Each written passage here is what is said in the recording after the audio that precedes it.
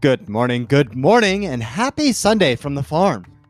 Welcome to another episode of Thinking Outside the Soil, where we get to talk story and touch on topics about hydroponics and the farmers who grow the crops and creatures we need to eat.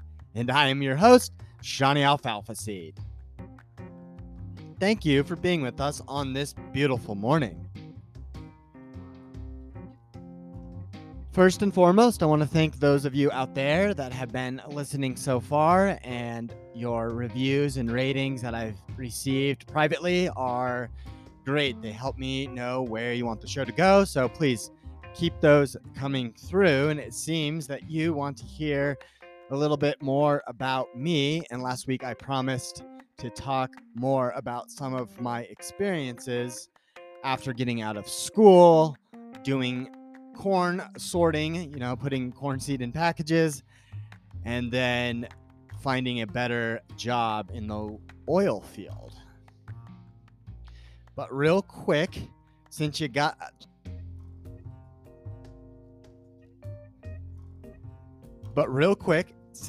you, if you could be so kind as to leave a review, please let me know what you've enjoyed so far or what you might like to hear in the future. And while you're there, don't forget to let others know why they should listen in too. So it is another gorgeous day here in Colorado.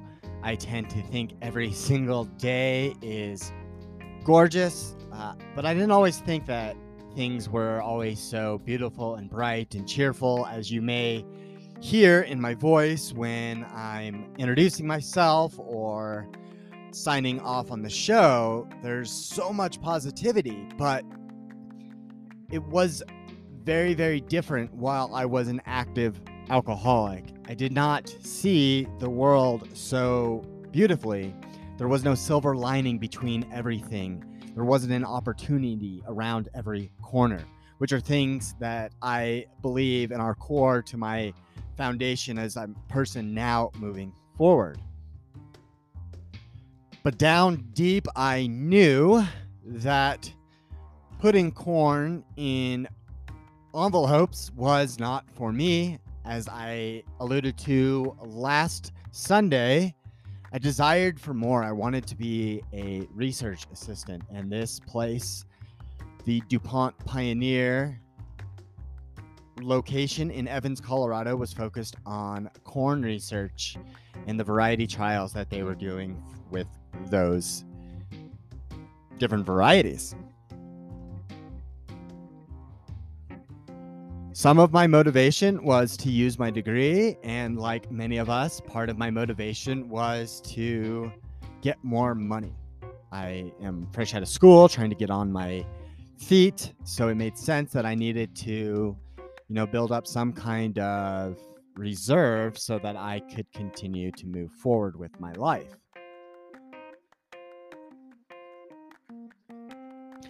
I found a job with a company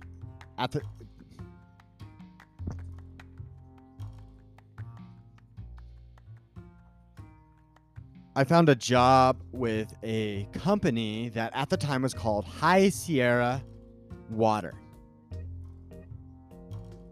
So around 2014, 2015, the price of oil in the world changed. Northern Colorado sits over one of the largest shale deposits in the United States. Shale is a type of rock where we're able to extract carbon-based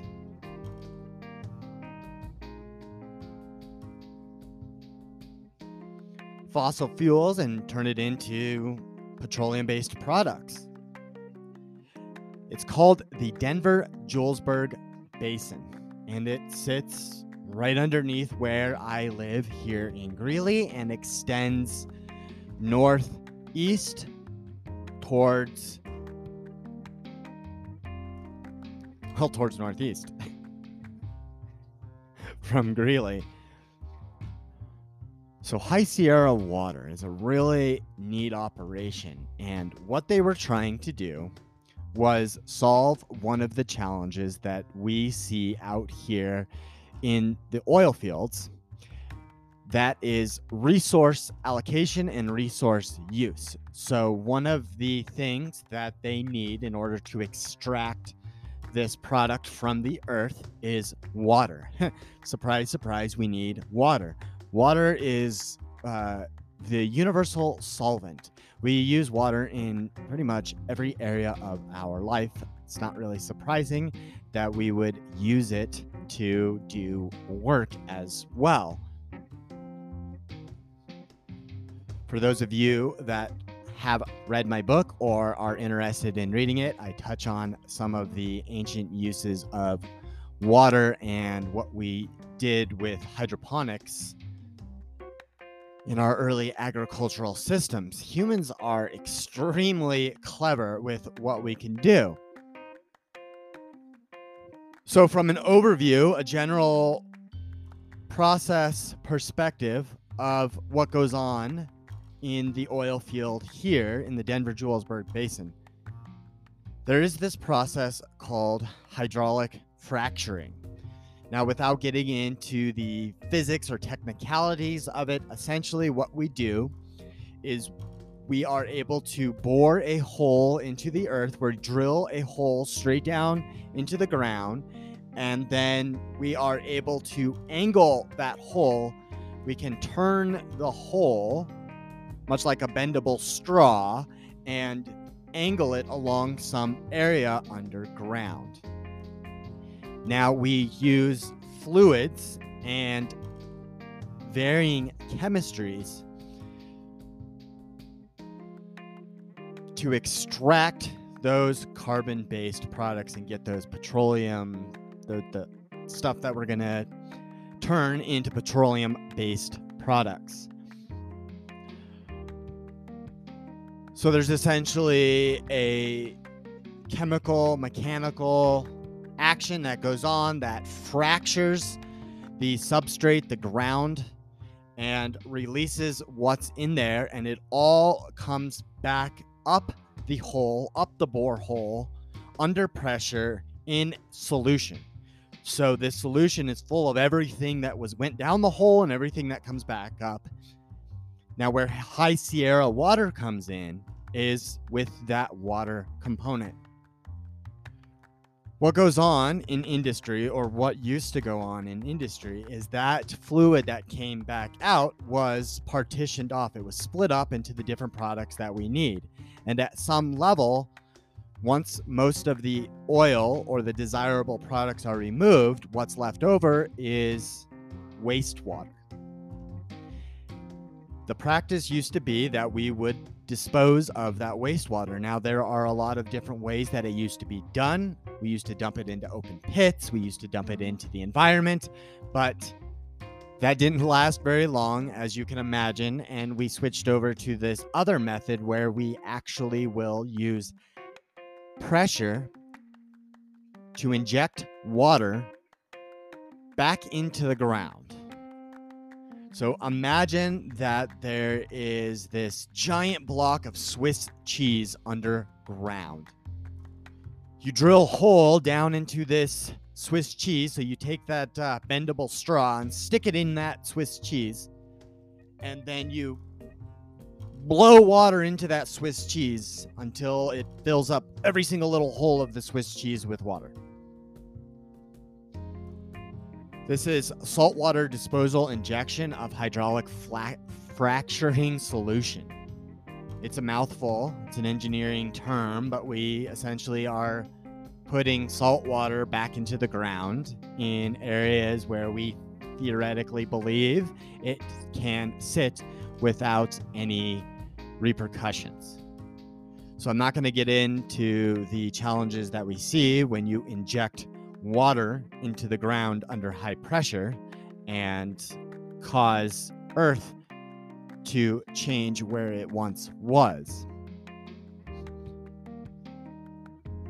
High Sierra Water, again, came in because they saw this challenge of disposal as something that they could tackle. Now, the founder of High Sierra Water is a gentleman named Josh Patterson. And Josh Patterson essentially adopted a wastewater treatment process to clean up that wastewater so that people out in the oil field could reuse that water. And it's amazing. It sounds somewhat simple, but there's a lot of complicated chemistry inside that wastewater that Josh had to overcome in order to build a company that served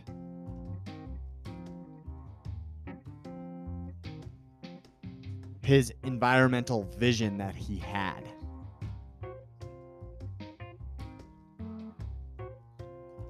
High Sierra Water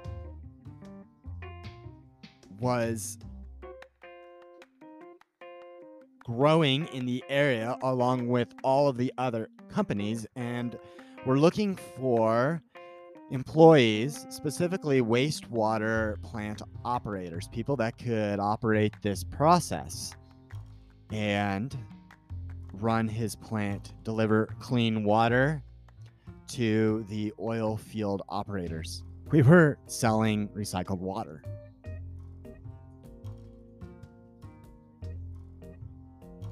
Now, I bring up my experience with High Sierra because it was my experience at the University of Hawaii, and most notably, my research project that I did that culminated in April of 2013, the biotechnical studies of aquaponics. The research that Harry and I did to optimize an aquaponics system by studying the dissolved oxygen. So when I went to my interview and spoke with Josh Patterson and his colleagues, it was a panel interview. He asked me about what it is I do, and I usually get oohs and ahs when I say I went to Hawaii, but as soon as that wears off, people tend to ask me, okay, well, University of Hawaii doesn't have a well-known program in a lot of different science areas other than volcanology and astronomy, at least from an outside perspective. It's funny, we actually have a very robust biotechnology department, the College of Agriculture and Tropical Agriculture and Human Resources has a lot of funding from the major biotechnical companies like Bayer, Syngenta, and others, because they are interested in developing technologies that they can use and rapidly develop right there on Oahu. So without going down too big of a rabbit hole, because I'm trying to talk about water treatment, the major biotechnical companies that I mentioned, like Syngenta or Bayer, will do a lot of plant breeding on the Hawaiian Islands because they're able to get multiple crops per year. So they put their resources into the universities that are located on those islands, if that makes any sense at all. So I got to be around some of those individuals and see some of the most advanced technology. Even one of my professors, my animal genetics professor, Jinsing Yang, was one of the people that was on the team for cloning the first mouse. So it was pretty cool to see some of the different angles that I got to see and then be able to convey those at some level during an interview. I told Josh all about my research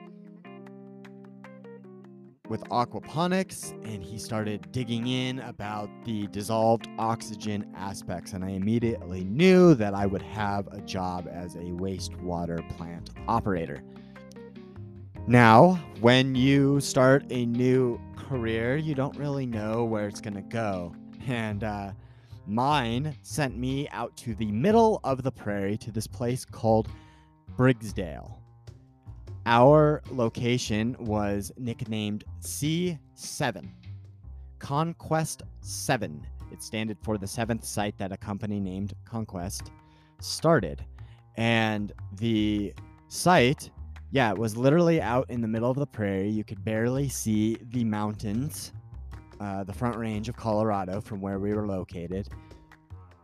And it was perfect because it's right where all of the oil field activity was going on. We were centrally located, and what we were working at, or the place we were located, was a facility where trucks would arrive full of fluids, oil, essentially, and waste products, the wastewater, and they would dump it into tanks, and then the water would be fractionated, would be partitioned off into the different products, and then we would treat the wastewater rather than inject it into the ground. Now, I say rather than, but in reality, we were still doing a lot of saltwater disposal via injection. The plant was essentially a giant metal building.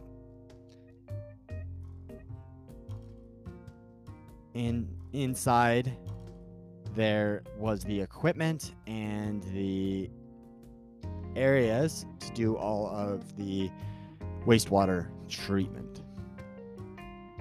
Now, at this time in my life, I still was a bit entitled and disillusioned by my education or the fact that I had a degree. Partially because I was out in the oil field, and there are those individuals out there that have zero education and are extremely successful and wealthy at what they do. And then there are those out in the oil field that have zero education and are not wealthy. And then, of course, there's the educated people that are not wealthy. So there's all of this different mix, and my entitlement was still there a bit. And I say that from the perspective that my first day on the job, I was tasked with doing some laborious things. I had a lot of hard work that I thought was, at the time beneath me, but later learned was actually just part of getting the job done. And it was something that you had to do. So the first two things I had to do on my first day, 12-hour shift, in the Colorado summer on the prairie. So, context, it is hot, it is dry, and it is windy on a Colorado prairie during the summer. Pretty standard. So, oil field attire, the clothes that we wear are long sleeve jeans, and they are fire retardant treated material, meaning they don't breathe very well. We're wearing hard hat, we're wearing safety equipment, gloves, goggles, and possibly a smock when we were doing the second task that I was assigned to do. Now, I didn't know it at that moment, but the individual who tasked me to do the job would later become one of my greatest mentors and would become a good friend for a bit of our time while working at the wastewater treatment plants. One of the lead operators was in charge the day that I showed up. His name was Noel Huber, and he tasked this other guy and I to take apart a pump. We had to take apart a double diaphragm pump because it wasn't working, and figure it out, clean it up, fix it, get it back working for him. Without much instruction other than this is what you need to do and this is what the results we are looking for. So we spent a good half of our day taking apart a pump. Now, this wasn't a new pump. This was a old, dirty pump full of nasty, oily water. So day one, first half, covered in muck, We eat lunch together, the new guy and I. The new guy's name is Brock. I like to be mindful that I'm talking about another human as well. So Brock and I take our lunch by ourselves because the only two we knew were each other.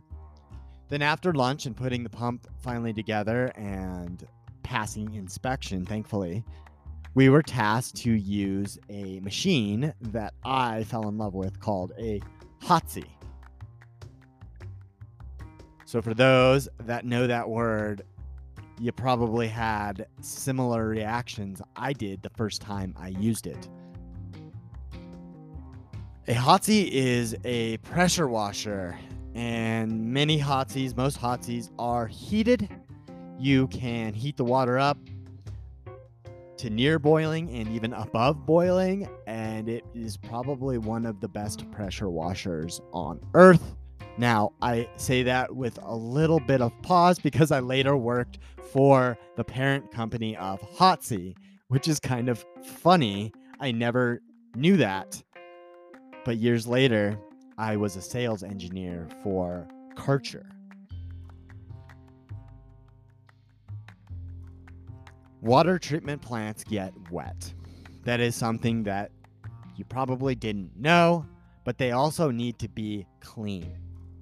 They need to stay clean all the time. Wastewater plants are a little bit different, but municipal water plants, the water that we drink, 100% high standards. We have to be cleaning consistently. There's an adage that says in the water treatment world, and probably for some of those out there as well, if you've got time to lean, you've got time to clean. We washed pipes, we washed tanks, and thankfully this high pressure hot water cleans amazingly. And you can even put soap in some of these things, detergent of some kind, if you really, really need to have extra cleaning power. So we spent 6 hours pressure washing a water treatment plant. We actually spent the next 2 or 3 hours the next day finishing up what we didn't know we didn't do. This gentleman, Noel, took notice quite quickly of our hard work, and he took Brock and I under his wing. We spent our first few weeks figuring out what we needed to do, and the company was trying to figure out how to divide up the different crews. And eventually, I was invited to work with Noel during night shifts. Much of what I learned about water treatment came from Noel Huber. Noel has experience in wastewater treatment in a lot of different areas, but the ones that fascinated me the most were his experiences with wastewater, with shit water.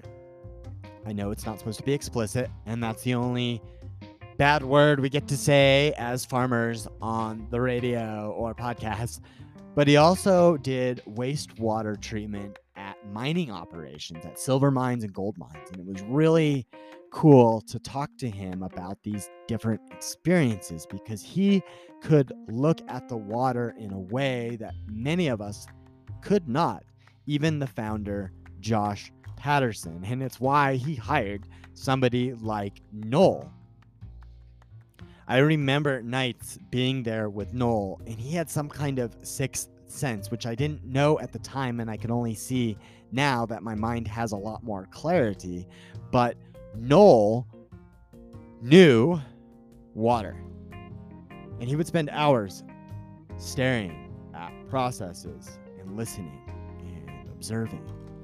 And then within moments, he would direct me or Brock what to do.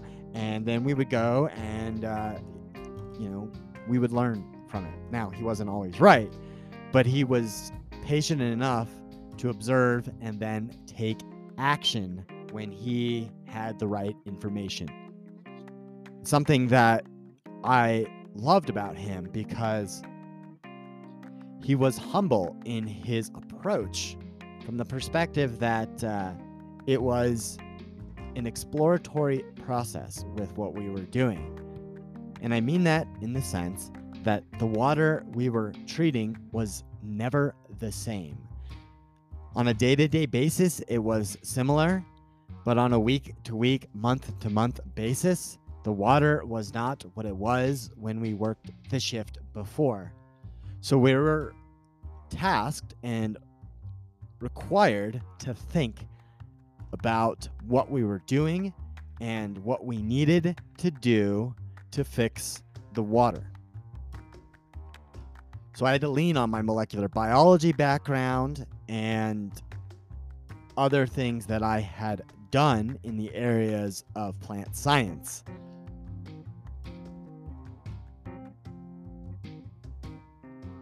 I value that experience tremendously because I was able to put that together with another brilliant mind in the water treatment world.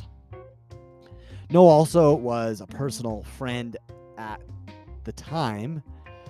He saw me struggling with alcohol, and he literally saw me struggling with alcohol. I would come to work hungover. I would come to work drunk. I even passed out at work one time, drunk.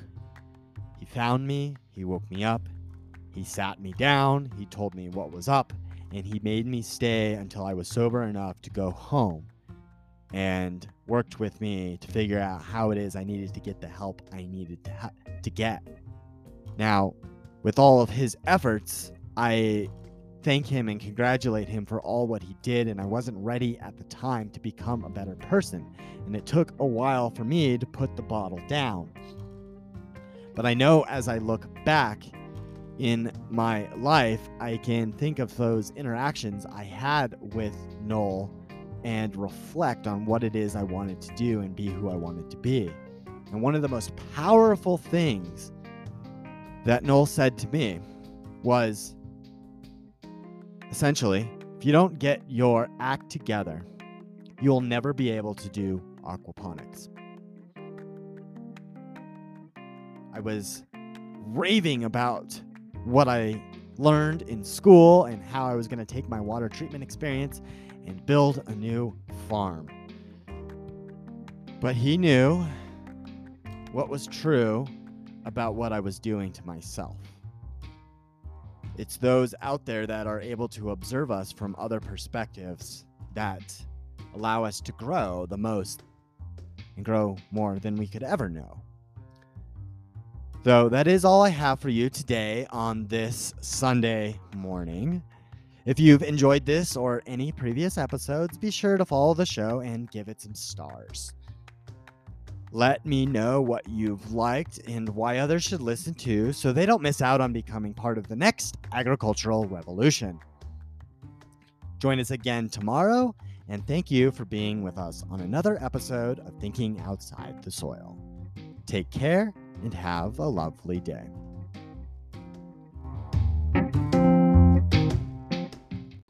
Hey, before you go, check out the links below. Leave me a rating and review, and follow the show. Don't forget to get yourself some of our Blooming Health blended sprouting mix. Our mix has been shown to get the best eggs and create the healthiest flocks. With feed costs going up, right now's the time to lock in a subscription so that you can get the best eggs without having to go to the grocery store or the feed store anymore. Check out the links below to get yourself some Blooming Health blended sprouting mix.